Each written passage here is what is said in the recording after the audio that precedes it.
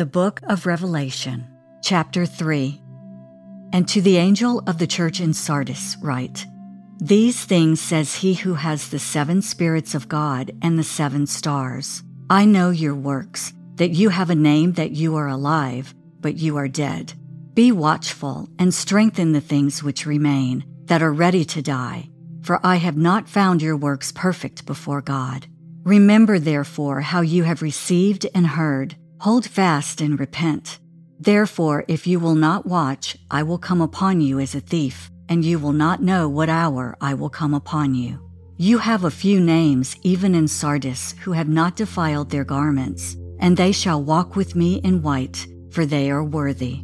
He who overcomes shall be clothed in white garments, and I will not blot out his name from the book of life, but I will confess his name before my Father and before his angels. He who has an ear, let him hear what the Spirit says to the churches.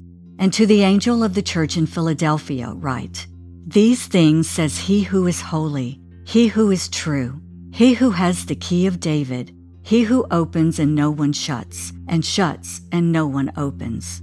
I know your works. See, I have set before you an open door, and no one can shut it. For you have a little strength, have kept my word, and have not denied my name.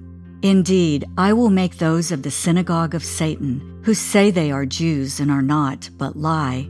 Indeed, I will make them come and worship before your feet, and to know that I have loved you. Because you have kept my command to persevere, I also will keep you from the hour of trial which shall come upon the whole world, to test those who dwell on the earth. Behold, I am coming quickly. Hold fast what you have, that no one may take your crown. He who overcomes, I will make him a pillar in the temple of my God, and he shall go out no more. I will write on him the name of my God, and the name of the city of my God, the new Jerusalem, which comes down out of heaven from my God, and I will write on him my new name. He who has an ear, let him hear what the Spirit says to the churches. And to the angel of the church of the Laodiceans write, These things says the Amen, the faithful and true witness, the beginning of the creation of God. I know your works, that you are neither cold nor hot. I could wish you were cold or hot. So then, because you are lukewarm, and neither cold nor hot, I will vomit you out of my mouth. Because you say, I am rich, have become wealthy, and have need of nothing, and do not know that you are wretched, miserable, poor, blind, and naked.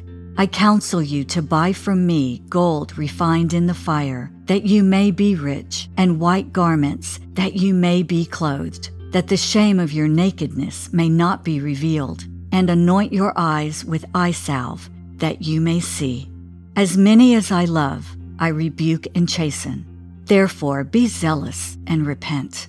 Behold, I stand at the door and knock. If anyone hears my voice and opens the door, I will come into him and dine with him, and he with me. To him who overcomes, I will grant to sit with me on my throne, as I also overcame and sat down with my Father on his throne. He who has an ear, let him hear what the Spirit says to the churches.